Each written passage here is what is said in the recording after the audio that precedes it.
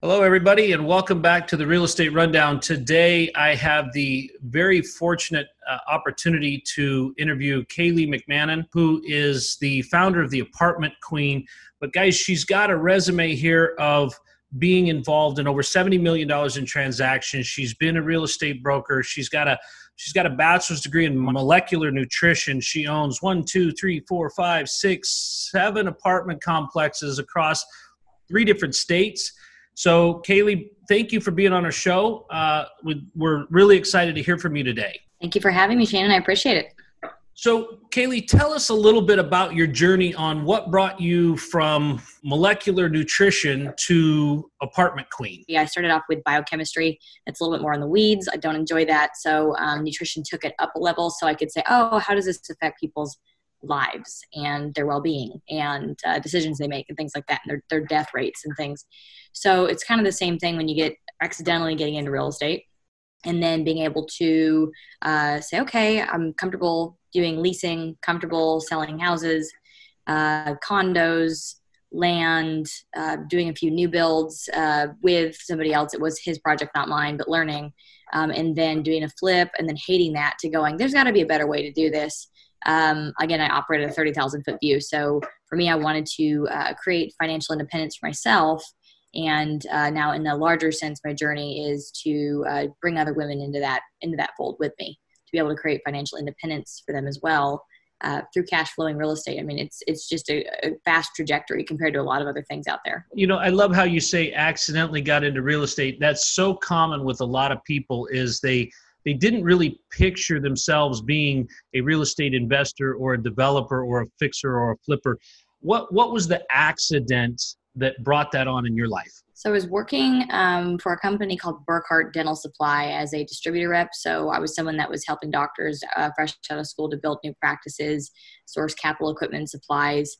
And that was fine. But through a couple of bad leadership experiences, I knew that I needed to be able to lead in my own way. I just pretty much decided, hey, I'm not going to work for anybody anymore. I'm going to make up my own rules. I'm going to go figure this world out, figure out what works, what doesn't, and then run my own show.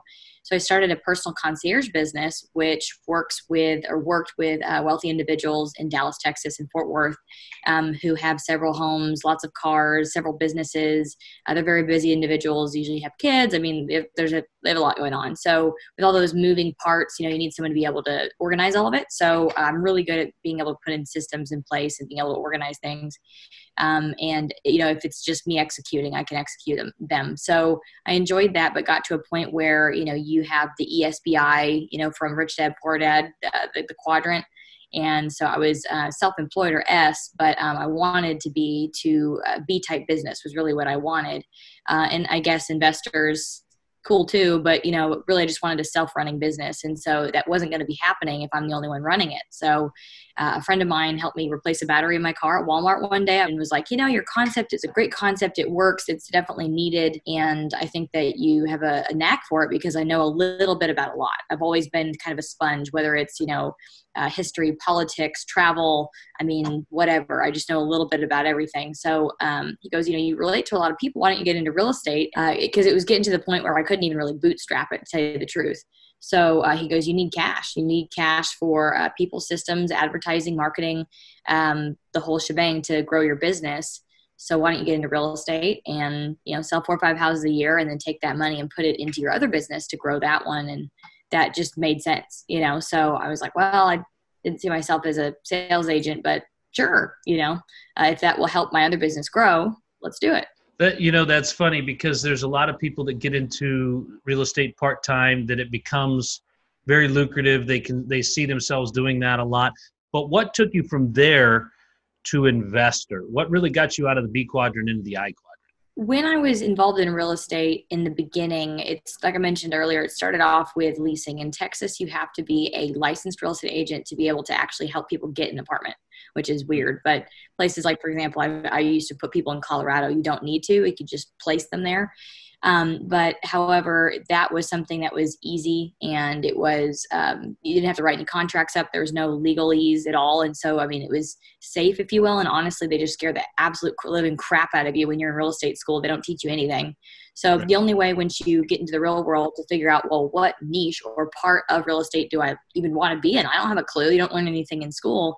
You have to go find people who are doing it actively and kind of like watch and learn and read books and get involved. But it opened my eyes kind of in the beginning when I was doing the leasing, and then I got involved in doing single family home sales and condos. And then I decided to be a broker. So when I decided to be a real estate residential broker, I also was, I think, either finishing up my first flip. I don't remember, but that was happening kind of at the same time. On those things, I realized in real estate, there's more to investing than just flipping that house. And, it was, I don't remember again if I read Rich Dad Poor Dad first or not. I think I did. I really do, because once a year I'll go away for about 2 weeks, usually, on a vacation by myself. And I'll go kind of like soul searching, if you will. And that trip was Australia. I lived in a car for 2 weeks and pretty much just stop in every city all the way down the coast and figure out, what am I doing? What's my mission? Where am I going? Am I getting closer to that every day, or am I just, piddling away time?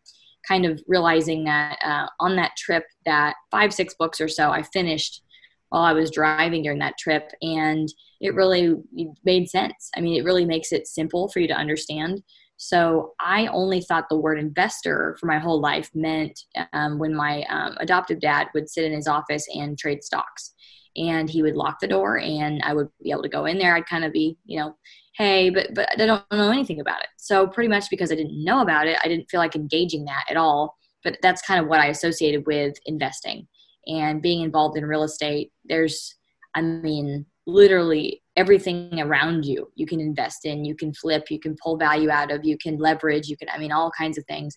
So I'm a sponge, and it was really awesome getting the opportunity during that transition of the flip and the broker thing. I don't remember at what point I got invited to speak on Propelio's network. So it's a free investor education network that was funded by investors. And it's a network where we would have interviews put on YouTube and some other channels like Facebook, where we would interview individuals that, one of the gals on the show, it was an all-female panel that I was on.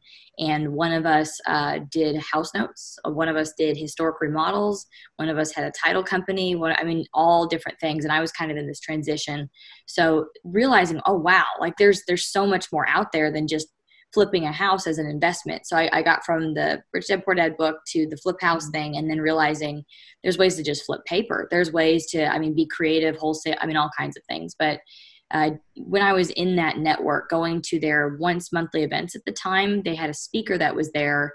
And when I heard him speak at the end of the evening, I said, shit, that is me in 5 years right there. So I decided, and I met him for dinner, and he's moving to the Philippines because he had sold everything off and obviously had success, and kind of got connected with the right people that have become like family to me.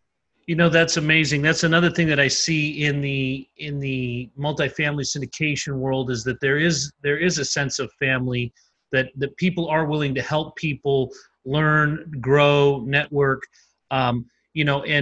and I see where you are also the kind of person that is taking that, what you've received, and then turning that around and making it your mission to give back to other women to help them get the leg up to be who you have become and get to the point where this gentleman was, where you're headed. What is your focus when you're working with women, getting them up this ladder from where you were to where you're at to where you're going? What is your process?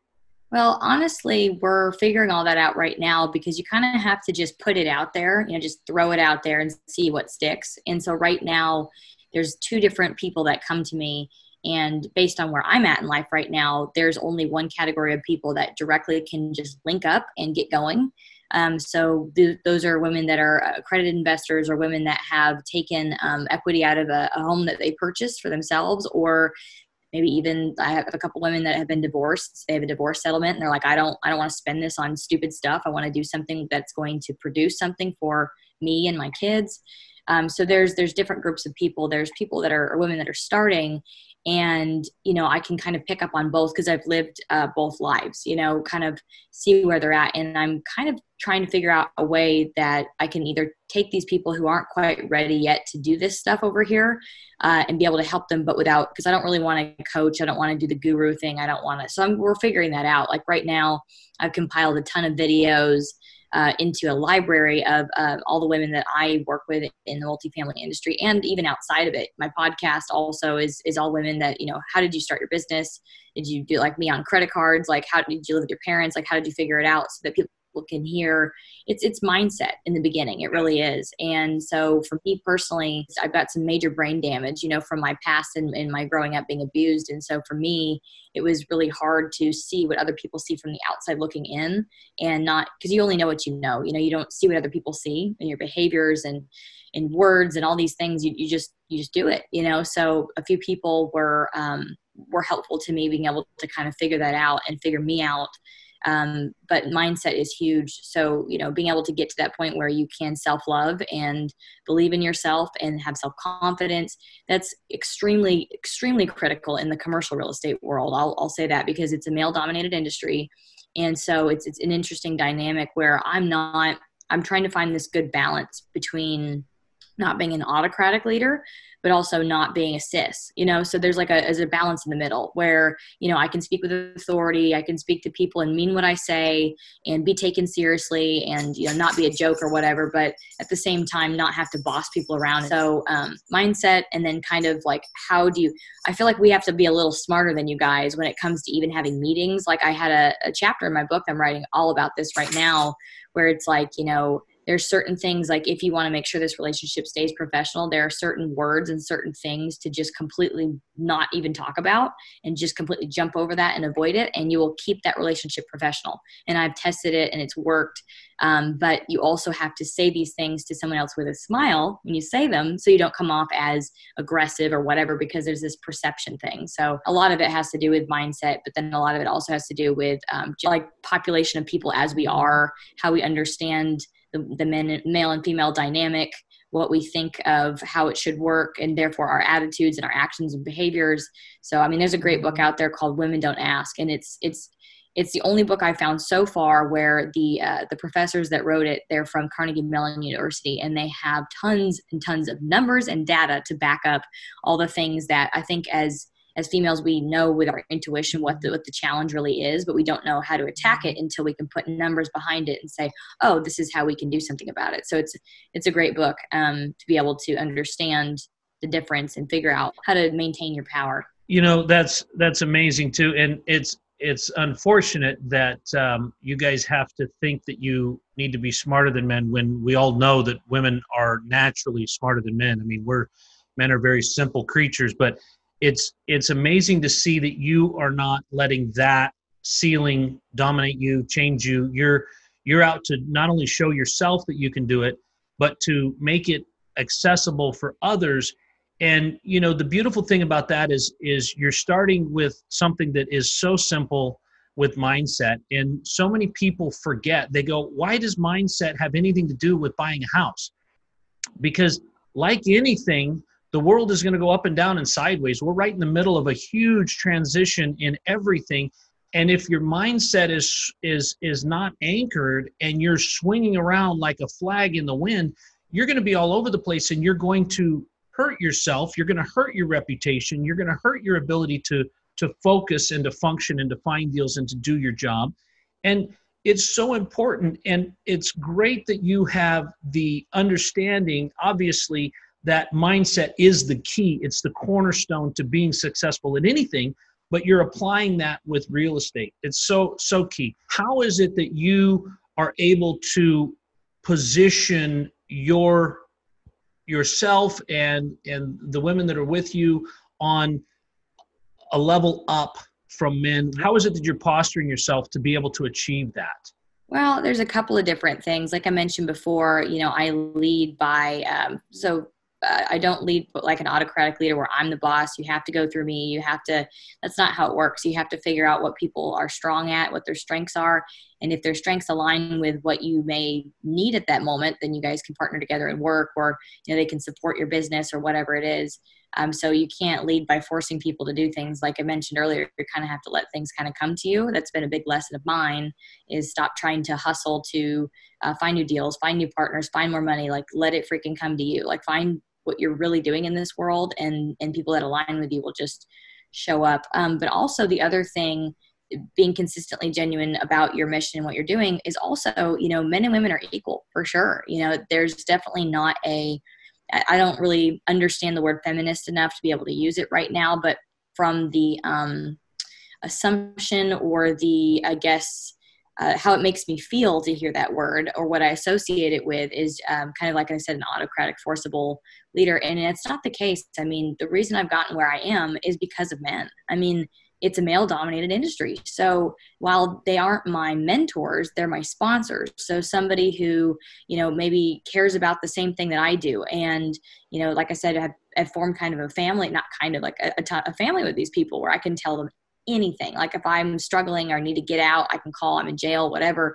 I'm very close to these people, but you have something in common. And for us, it's, that we like for this person I'm thinking about right now, we just have been through some major shit right now, where I realized, wow, that's why we connected. Because I didn't feel like I gave that person enough value starting off in our relationship. He gave a lot, and introduced me to the right people, and really kind of set things up. That person just basically, we had in common that we both, we stand for what's right, treating people right. Like, for example, there's so many little mistakes we can make as people. We're freaking human. We're infallible. We're not infallible. Nobody is. And you have to have a little grace to understand that. But at the same time, there are other different breeds of people who have ill intent, and they want to hurt you. And we don't do that. So associating yourself with the right people, and then having men help me, so that, for me, they're the true leaders that really understand that we have to come together and support each other. It's not us against them, like I think of or associate as a feminist, but it's more about, hey, this person put me forward and introduced me to the right people and vouched for me, and financially vouched for me as well, and helped me do things that I needed to do. I wouldn't be where I am without that person. So not being afraid to find those people, men or women, but that align with your true values, and, we can help each other. That's awesome. And, that's something that a lot of people don't really understand, is that you are around. I mean, you attract who you're around. You attract who you're mimicking. You attract who you're mentoring with. And, like you said, not trying to force deals, not trying to cram a pipeline full of stuff, but making sure that you're aligned with the right people. Those people are going to bring more like-minded people. What are some of the first things that you help women do to overcome the mindset? You mentioned there was a couple of things where you guys as women undermine yourselves. You discredit yourself in your own mindset. What are some of the things that you help women, my listeners, my female listeners, to overcome initially, to really embrace who they are and how really smart, intelligent, and powerful they can be when pointed the right direction, doing the right things? Yeah. So there's three things I could say right off the top of my head that, for example, if you wanted to get started today, working on, like I said, maintaining your power and having more respect, getting more business, things like that. I'd say the top three things are definitely the fact that we overshare, and I'll think about it in a minute. But basically, when you over sorry, think about it. You're at a grocery store and you're just walking in front of somebody. You're not doing anything wrong. You're like, sorry, like, sorry for existing, sorry for breathing, and there's nothing to be freaking sorry for, and the fact is that when you have to constantly say I'm sorry for little minuscule things, where men only say I'm sorry if they believe they've done something wrong. So that becomes more meaningful. And it's something that when you say I'm sorry, I'm truly sorry. There's something that we need to talk about, fix, whatever, not just I'm sorry for being around, or, whatever it is. And so all the time in emails, I've got women that email me, sorry, I didn't do this, or I didn't follow up fast enough. Sorry. I'm like, if you say sorry one more time, stop over sorrying, because what happens is what you're doing is you're giving up your power. You're giving the ability, you're asking for forgiveness from somebody else for something that isn't a big deal. Like if you're late or whatever, I never say I'm sorry, ever. I say, thank you for your patience. Shit happens, whatever. And we move on, life goes on. But you give away your power by giving it to somebody else, because you have to wait for them to forgive you before you can move forward. And so instead of over sorrying, just try to say it when it's really important, or when you feel like you've done something wrong and you need to apologize for. And the other thing that I mentioned was oversharing. So oversharing is something that I'm guilty of for sure. And what happens, for example, if I'm emailing my attorney something that I need him to get to the other party, or something where it's a business deal, it's simply like putting 1, 2, 3 lines of text of what the necessary information is totally okay. There's no reason to add verbs to it. There's no reason to embellish, explain yourself, tell a story, a narrative, any of that kind of stuff, because then you're going to lose the power and message of what you're trying to share. And then also in a work setting, for example, I don't know how close, your colleagues are, or if you're working for somebody else, but for example, if you had a rough weekend, you have, I don't know, you're married to someone who's divorced, and their kids and their in-laws came over for the weekend or whatever, and like they just caused hell and, tore everything down and fought with each other. And then you're at work telling this to your coworker who goes, "Hey, how was your weekend?" You're like, "Oh my God, it was like this. I ended up drinking a full bottle of wine by myself, and I just didn't want to deal with it." And that's oversharing. All you had to say was, "Yeah, the weekend didn't work out as well as I wanted to. My stepkids were nuts. How was yours?" So you can tell a story, but you don't have to overshare all the details that, unfortunately, people have their own perceptions, their own opinions, their own thoughts, and you can't control those. So the only way to control them is to listen more than you talk, and share less of like intimate details, unless they're like in that close circle of friends with you. And I'm trying to think of the third one. It'll probably come back to me, but Sure, those are two of the top 2 things that take away your power. Yeah. So, Kaylee, talking to somebody who's just getting started, and they understand that they've got this growth mode to go through. They understand that they need to get some mentorship. They've read the book. They're excited. And when I say the book, I mean, we all know as investors, our first book is really Rich Dad Poor Dad, right? I mean, that's kind of our launching off point with most people. I mean, that's the basics of what money structure is about in investments. But once people are excited, what are some of the simple little things that they can do to get started that get them on the road, even while they're still at a 9-to-5 job? They don't have the ability to flip a house. They don't have this or that, but there's simple things that they can do to get started, taking them down this path and into this journey. I guess what I'm saying is as people want to grow in this area, 10 years ago, real estate was not sexy. Nobody wanted anything to do with it. Everybody was losing it or giving it back to the bank. It had no value, except those that really understood it, and they were gobbling it up. Where do you get that information, the courage, the learning that you need to be able to take the next steps into your investor relationship, into your investor journey? So I guess the most reliable source of information that I've found is through economists, because obviously you can follow other people and you can take information from them, but it depends on who you're listening to, as far as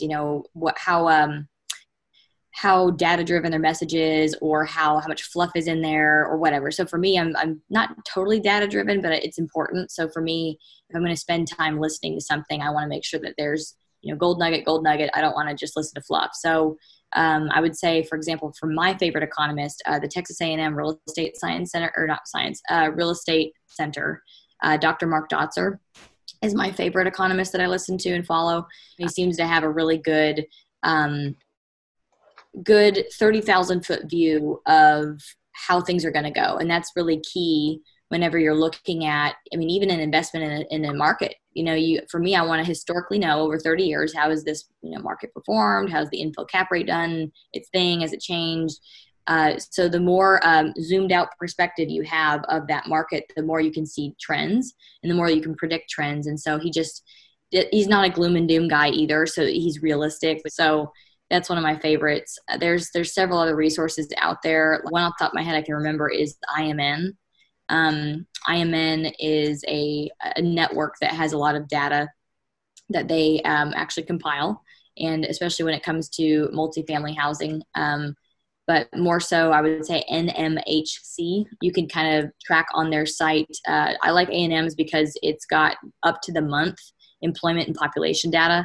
Whereas if I go to city-data.com, where I normally go, or if I go to Census Bureau is behind, so many years. And so Texas A&M has it up to, like, for example, I was looking last month in July, they have it updated through May. So then they would have June. So it's pretty much up to date.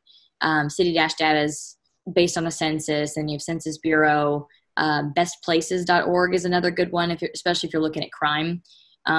So just having all these different resources, like for San Antonio, Texas, for example, I look in the major MSAs or metro statistical areas in Texas. So Dallas, Fort Worth, Houston, Austin, San Antonio. And San Antonio is priced not super high, but it's kind of up and coming, but it's a really weird place because block to block, the crime changes block to block. I mean, literally, unless you know it really well, it's really hard to figure out if you want to invest there.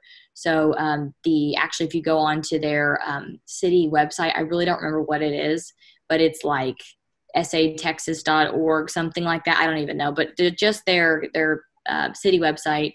And then they actually have under the police department and under something to do with crime reports. Basically, you can get into their LexisNexis system without having to actually have a login, and you can look at literally up to the minute crime data that's happening and track it over a couple of weeks and kind of see if your prospective investment is going to be in a crime-ridden area, because you can't get out of that.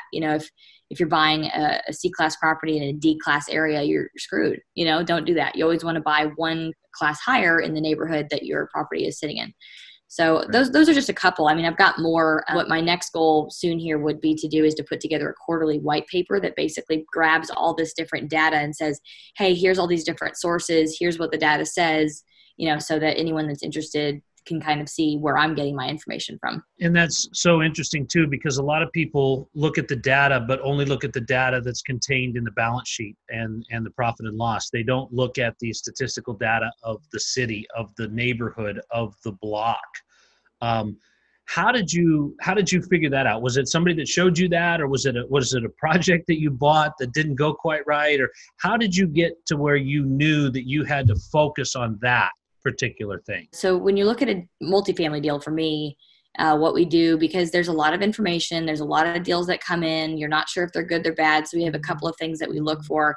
You want to do like a quick and dirty analysis of something. So an easy way to do that is to know, first of all, is that a market you even want to invest in? So I use like a 5-prong approach, and it's literally the same thing that Neil Bawa uses. I mean, I just copied his, so like you said, you get it from somewhere else. You don't have to recreate the wheel. But it's population growth, medium income growth, home value growth, crime decrease, and job growth. So those are like the 5 things that we check on, and they all have certain frames of reference depending on the population, how much, how little, if it's over 1 million population, what percentage of growth, say 20% of. So it's all defined. I think he actually has a free spreadsheet that if you kind of like mess through his website, you can find it. But I use that. And the spreadsheet is great because you're going on city-data.com and you're taking the delta or the change of what is the last data point. So I think it's 2017 or something. And then 10 years prior, when you're tracking it over that time, you'll put in the beginning value and then the current value, and then the spreadsheet will automatically calculate for you what the delta or the change is. And if it meets the requirements in the population growth or the whatever, it'll turn green. So you can look at all these 5 things and go, okay, is it 3 out of 5 or 2 out of 5 or 5 out of 5 or whatever? And that was just something, like I said, I learned from Neil, and that's something that all of the other investors do, because just like when you're picking a large market to invest in, who knows what's going to happen with HEROES Act right now, but normally you want to look at a place that's landlord friendly, business friendly, and tax friendly. With new changes, like I mentioned, that may not even matter anymore. I don't know, but normally you look at a state, for example, like that, and then you find the cities that meet those 5 criteria, and then you drill down to the zip code, which you'll look at. So the spreadsheet has all this stuff. It'll look at the school district. It'll look at poverty. It'll look at median income, or not income, but median rent. You'll go look at your deal, at your prospective deal, and underwrite the actual deal too. But I mean, if your market's not good and you can't see it growing, for example, there's a market in Texas that it's growing. It's a good market, but when you look at all those factors, population growth for me and job growth are the 2 biggest, most important things. Because like, what the heck is the economic driver that's moving someone to come into your community or to come move there? I mean, if there isn't a steady stream of people coming, like why invest there? You have to have those economic drivers. So what I hear you saying is that this is another tip and a trick you picked up from the mentorship that you've had, the learning that you've come up with, and how you pulled all that together. And now you're boiling that down and you're putting it in your own words and getting it out to the women that are working with you and growing that. That's such an awesome thing. And it's something that I really think is great. And I see it so often, again, like I said, I see it so often in the multifamily world that I don't see it as much in the rest of the business world. You don't see it in Wall Street. You don't see it, the mutual fund guys that, they're taking these people under their wing and they're saying that, hey, this is really a networking event. We want to get to know you better. We want to learn from you. We want to hear what you've got to say. I just think that part of what you're doing is so key, and it's something that definitely needs to be done. And it's awesome to see a woman championing for other women, because that's a safe space for you guys, and getting that information out there to bring up the next wave of women entrepreneurs, which is what we really need, because we need that balance. We get, way out here on the testosterone cliff with guys and all our machismo. You need that balance and you need that sanity that women bring into the deal that says, hey guys, have you thought about this? Have you thought about that? Because 50% of the person buying the apartment is the female part of the couple. And without understanding that, so often that gets missed. And so that's really awesome that you're doing that. Kaylee, just to wrap up real quick, you've given us such just a ton of information. I really want to thank you for your time, but how can my listeners get in touch with you? How can they get access to the library that you've spoken of? How can they get access to you personally, to follow you, to see what you're doing, to be a part of what you've got going on? It's super exciting. The easiest way is to go to my website, www.theapartmentqueen.com. My email is admin@theapartmentqueen.com. Thank you so much for stopping at the Real Estate Rundown and giving us some of your time. We really, really appreciate it. Thank you, Shannon, for having me on your show. And I just want to say, just like Warren Buffett says, could you imagine what we could do to this planet if we utilized 50% of our population that we're underutilizing right now? That's all I got. That is a great quote to leave us with. Thank you so much, Kaylee.